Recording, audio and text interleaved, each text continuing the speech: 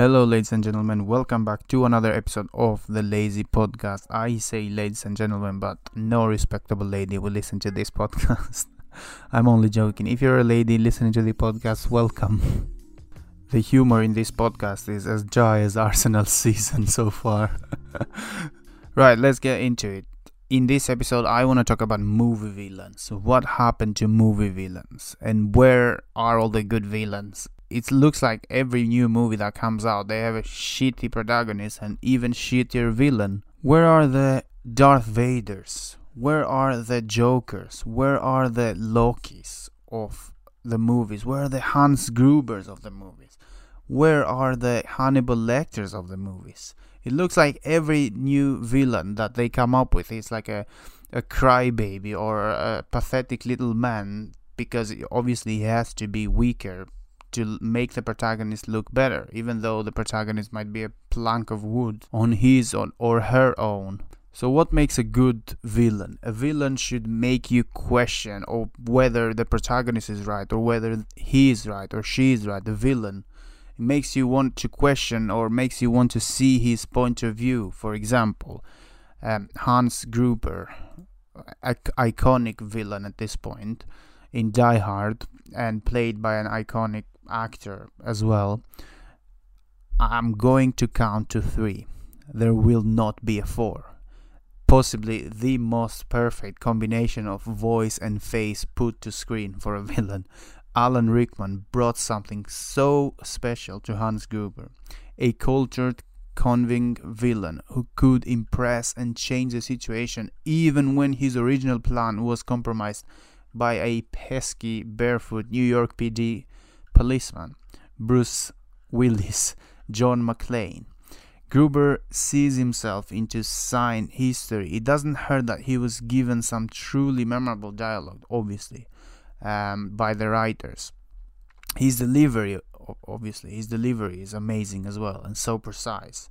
And his theatrical training, he did theater for a very long time, and it just shows on that movie on how good his performance is. And all great villains need a noble defeat, a few of them get to fall the way Gruber goes, because most of them, they just go like fucking they never existed. Or take, for example, the most iconic villain of all time, the most memorable, Darth Vader. Everyone knows who Darth Vader is, and it's so iconic at this point, 40-50 years in the making, that is so menacing. Like his presence alone, they made sure in that first movie 1977 that when he shows up, he's tall, he's menacing, he doesn't mess around. When someone tries to undermine him, he force chokes them. There is no messing around with Darth Vader. No one gets to make fun of him and get away with it. It doesn't exist. His voice is scary, and the fact that you cannot see his face is even scarier.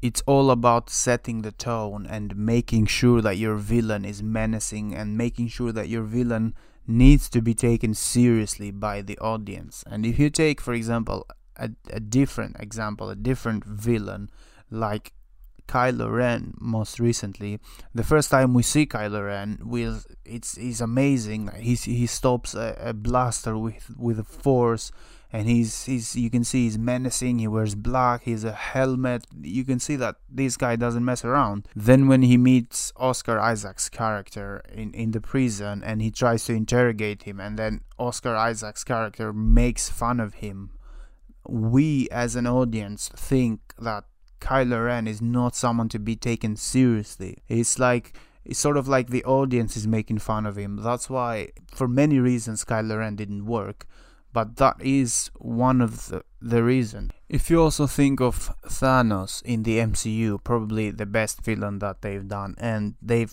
constantly shit out very bad movies for years and years, the MCU has, and I've given them a lot of criticism for that, because if a movie is shit, then I'm gonna say it's shit, and they've done that with Captain Marvel, with Ant-Man and the Wasp, and so many more movies like that.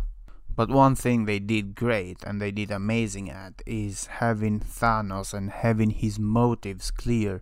you understand throughout Infinity War, probably the best MCU movie, you understand his motives, you understand why he's doing everything. It's pretty clear that his planet has been destroyed because there was too many people to feed, and in his mind, that's the brilliant thing. In his mind, he's a good guy, that he's gonna save the universe, because for years he's going around and he doesn't have the Infinity Stones, and for years he's going around and killing half the planet, and he has to choose on his own. And then he thinks that with this device it will all be done automatically and he will just save the universe. But in theory, that sounds like something that would save the universe. If you have half the mouths to feed, then probably that won't make civilizations disappear or destroy themselves, and all of that. He's not doing it because he's evil. He's not doing it because that's what the plot demands. He's doing it because he has been through that. His planet got destroyed and he has seen what can happen.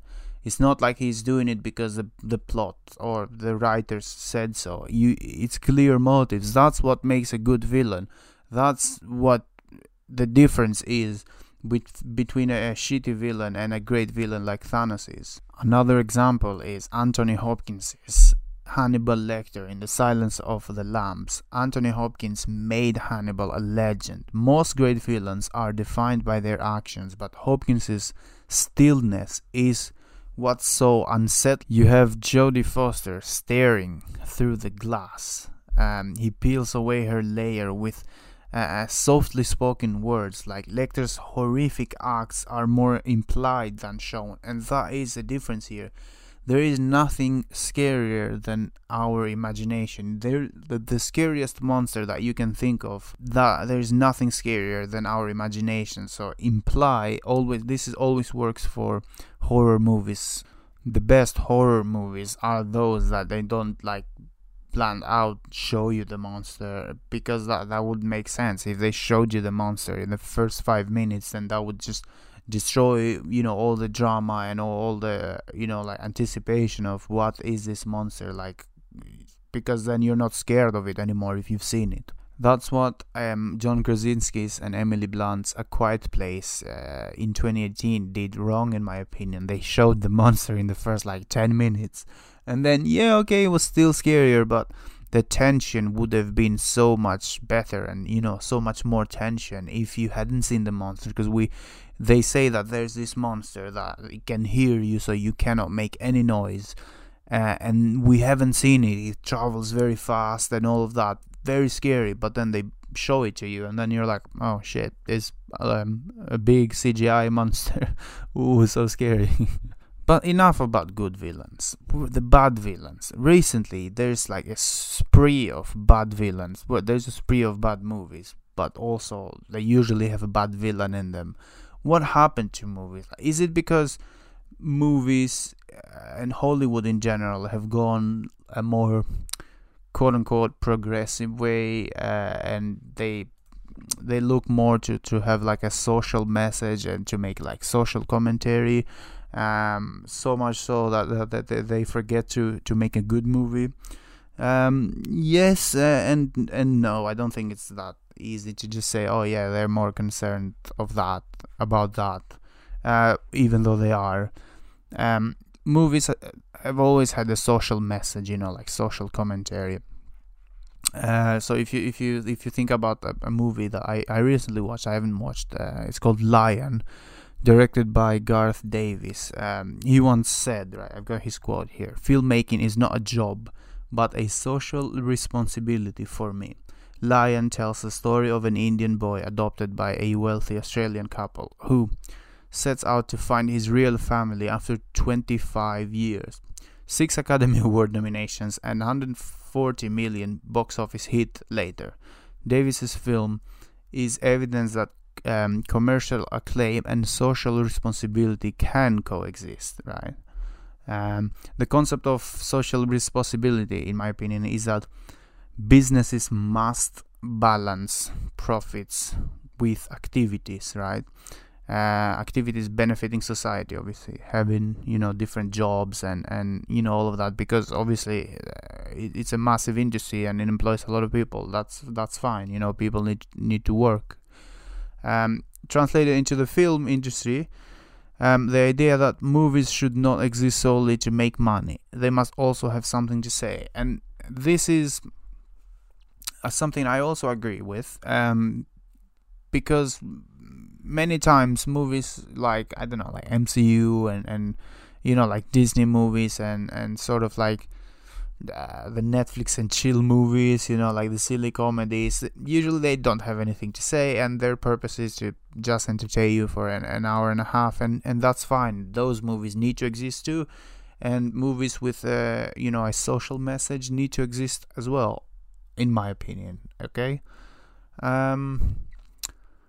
Hollywood's recent trend has embraced films with social, like a social conscious way. So, for example, a 2018 film Call Me by Your Name, 3 Billboards Outside Ebbing, Missouri, and Get Out. These stories focus on the relationship between two men. In the first one, a woman's search for justice over the death of her daughter in 3 Billboards Outside Ebbing, Missouri.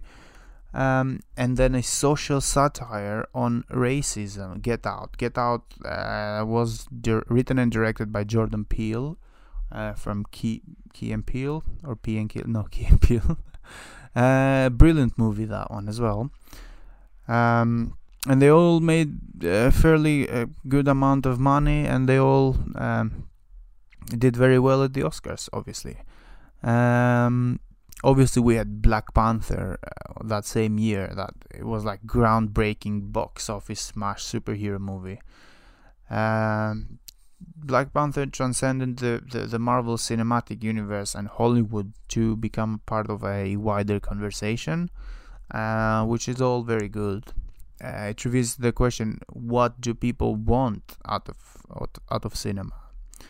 On the surface, the reason why people go to the movies is the same as has always been: a slice of escapism, a desire to avoid everyday reality, and includes, in some entertainment and just enjoy, basically.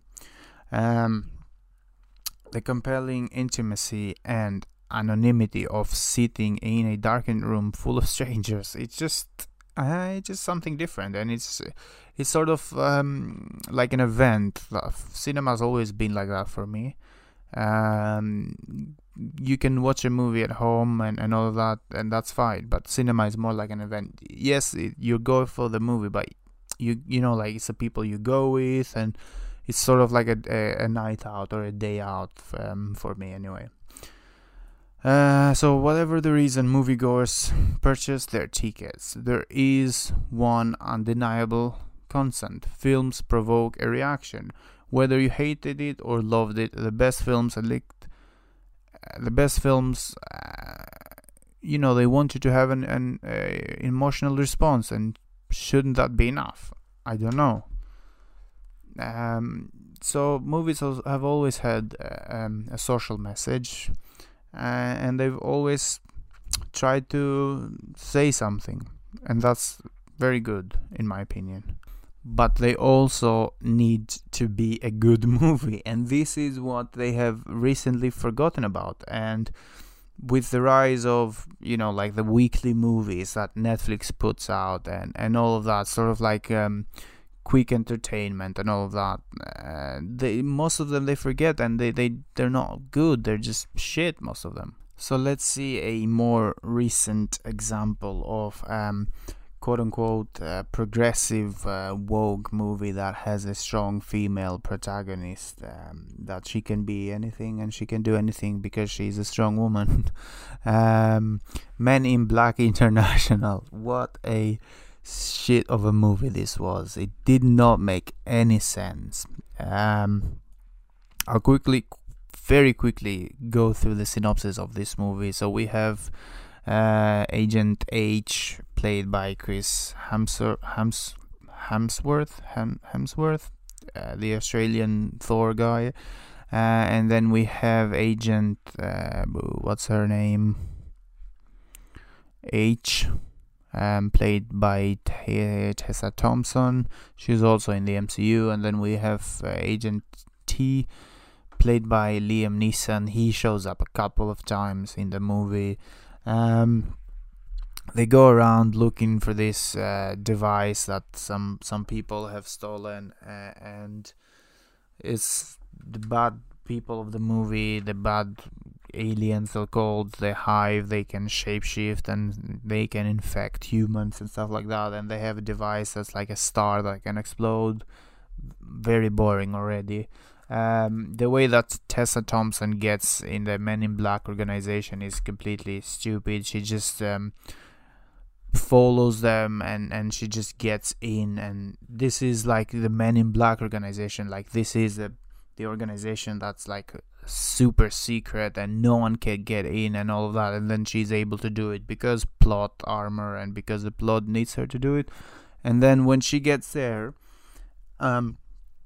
imagine, right, let's imagine, I know this is not for the villain, but I'm gonna talk about the villain in a minute anyway, but imagine if you break into the FBI or the CIA or whatever secret organization's headquarters and then say that, I want you to hire me, what do you think will happen? They probably won't accept that, and probably you won't be allowed, and probably be, I don't know, imprisoned, or in that case, in that universe that they have the memory wiping devices, they would probably do that and then just move on about their day. But no, here they just give her the job because, I don't know, because she's been waiting for it her whole life and shit like that. It just doesn't make any sense. Anyway, spoiler alert, at the end we find out that Liam Neeson's character is a bad guy, and he was infected by the Hive or whatever, and his motives doesn't make any sense, and the whole thing doesn't make any sense, and it's just a shitty villain that just like it turns out to be a CGI monster at the end that they need to fight and they need to blast, and it's just, they didn't make any sense. And this movie has no character, this movie has nothing for it, and it's just, it's like this movie is like, you know, like if you have like different things that you need to do, so it ticks all the boxes, and that's it, which on paper sounds fine, but it's not. And then at some point they make that why is it called Men in Black? And then they're like, the agent in charge, she's a woman, and then she's like, I tried to change that so many times. I was like, what the fuck. So cringy. Another more recent sort of feminist movie, written and directed by Elizabeth Banks. She recently made the Ocean's 8 movie with Sandra Bullock. That was a shit movie as well, sort of like similar to what she made here. First of all, who wanted this movie? Who said that a failure of a remake in the early 2000s would make of a good movie in 2019? I don't know. So here, this is like the shittiest villain that you ever see. We have Jonathan John Bosley is the main antagonist of the 2019 American live-action film Charlie's Angels, and former ally to the Angels. He is a treacherous and lustful commander of the Townsend Agency who plots to use the Angels in order. This is his reason of why he's a villain, and this is his motivation of why he wants to do the things he wants to do in the movie, in order to achieve full control over Project Callisto. Project Callisto, or Callisto, is like a thing, a gimmick they have in the movie that is sort of like titanium or whatever it's called in the MCU, that it can be turned into anything, basically, so that he could become more powerful than his deceased superior Charlie Townsend ever was. That's his whole motivation. He wants to become more powerful. This is what I'm talking about, villain motivations. Like, it just doesn't make any sense. He's forced to retire in the movie, and he becomes this pathetic little shitty man, this pathetic little baby, all because they need to make Elizabeth Banks's character to look better and to look like she's a better Charlie or whatever in charge, and she needs to look like she's more, like in control, and to look like, like women can be in control and all of that, and that's fine. But they say that your protagonist is only as good as the villain he's going against. If the villain's motivations are clear, and they make you think that maybe he's got a point, then the protagonist's role is to convince you that yes, maybe he does have a point, but that's not how you go about it. You don't go around and do everything on your own, basically. It's like in the Joker, for example. You understand that he does have a point, that everything is going crazy and everything is going to shit and people don't care and all of that. He does have a point. But then what he does, and the movie makes it very clear, but then what he does is just gets a pistol and starts killing people. Yes, maybe you had a point, but the minute you started doing that, you lost all your point. And this is what this movie does wrong as well. It's just the villain, because he wants more power. Is that all? Is that why you want to destroy the world? Is that why you're willing to kill so many people? It just doesn't make any sense. And let's talk about the MCU again for a minute here. In Thor Ragnarok, for example, which is generally considered one of the better MCU movies, and it's sort of like a light-hearted comedy. The villain there is a woman. It's played by Cate Blanchett. And then when she is introduced at the start of the movie, she kicks the crap out of Thor and Loki together. That's fine. And then when Thor gets sort of like his power buff and his power upgrade and all of that, and it's time for him to sort of beat her. And this is Thor, who in Avengers Infinity War, he was able to almost kill Thanos. And then in Avengers Endgame, he kills Thanos, right? This is Thor, one of the most powerful MCU characters that they've introduced. But obviously he can't be shown in a movie to beat a woman, because that would send the wrong message or whatever. So what they come up with like a get out of jail free card. So they just introduce this huge CGI monster, and that's fine, because no one will think nothing of that. So this is what I mean of, yes, do social commentary. Of course you have to do social commentary. It's a form of art. All forms of art have social commentary. Music, they always have the good music has something to say, because if it's a shitty trap song, then yeah, okay. But I don't know, like books and paintings and whatever form of art you think, they all have a message. But you can't sacrifice the art itself so you can send a message.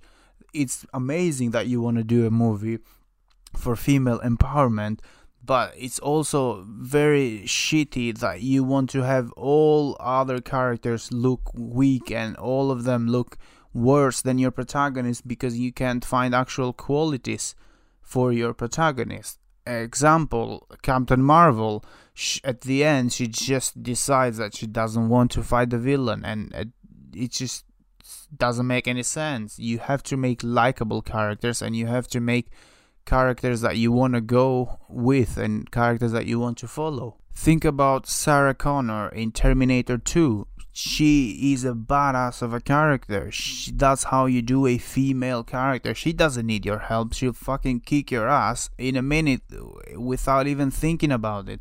If she has to do something, she will do it. She's not gonna sit down and ask for help. That's how you do a good female character. And James Cameron did that 30 years ago. She has actual emotions. She is a human. She cries and she screams and she does all of that because that's what real women do. That's what real characters do. And for fuck's sake, she has real motivation. She needs to do she needs to protect her son. That's real motivation. Like, I do not understand how movies keep getting this wrong. All these feminist movies portray women that they are like invincible, that they are not real, they don't have real emotions and real weaknesses. That's how you make a real person. If you show their weaknesses and then you show them getting over the weaknesses, because everyone has weaknesses, men, women, whatever you identify as, you have weaknesses. Think about Wonder Woman, right? Don't think about the new Wonder Woman movie, but the first Wonder Woman. Her weakness is she thinks that all people are good and all of them, they deserve a second chance, and all, everyone deserves something new, and she thinks that it's the god Ares who makes them evil. And the thing that she has to come to terms with is that maybe some people are just evil, and that's it, and maybe some people are not good and they're just bad, and that's it. There's nothing more to it. Amazing, great movie. I don't know how they fucked this up so bad in the second one. Right, we are almost in the half-hour mark, and this has been a great episode of the podcast. I really hope you have enjoyed it, and make sure to leave your comments down below if you're listening on YouTube, what you think about movie villains, what's your favorite movie villains, and let me know what you think about all these female-led movies and what they can do to make them better, really, because it seems like a lot of them are not very good. Thank you very much for listening to this episode. If you're on YouTube, please make sure you subscribe and leave a like on the video. And if you're listening from anywhere else, Spotify, Apple Podcasts, Google Podcasts, make sure to follow there, because we have episodes coming up. Again, thank you very much for listening, and I will see you in the next one.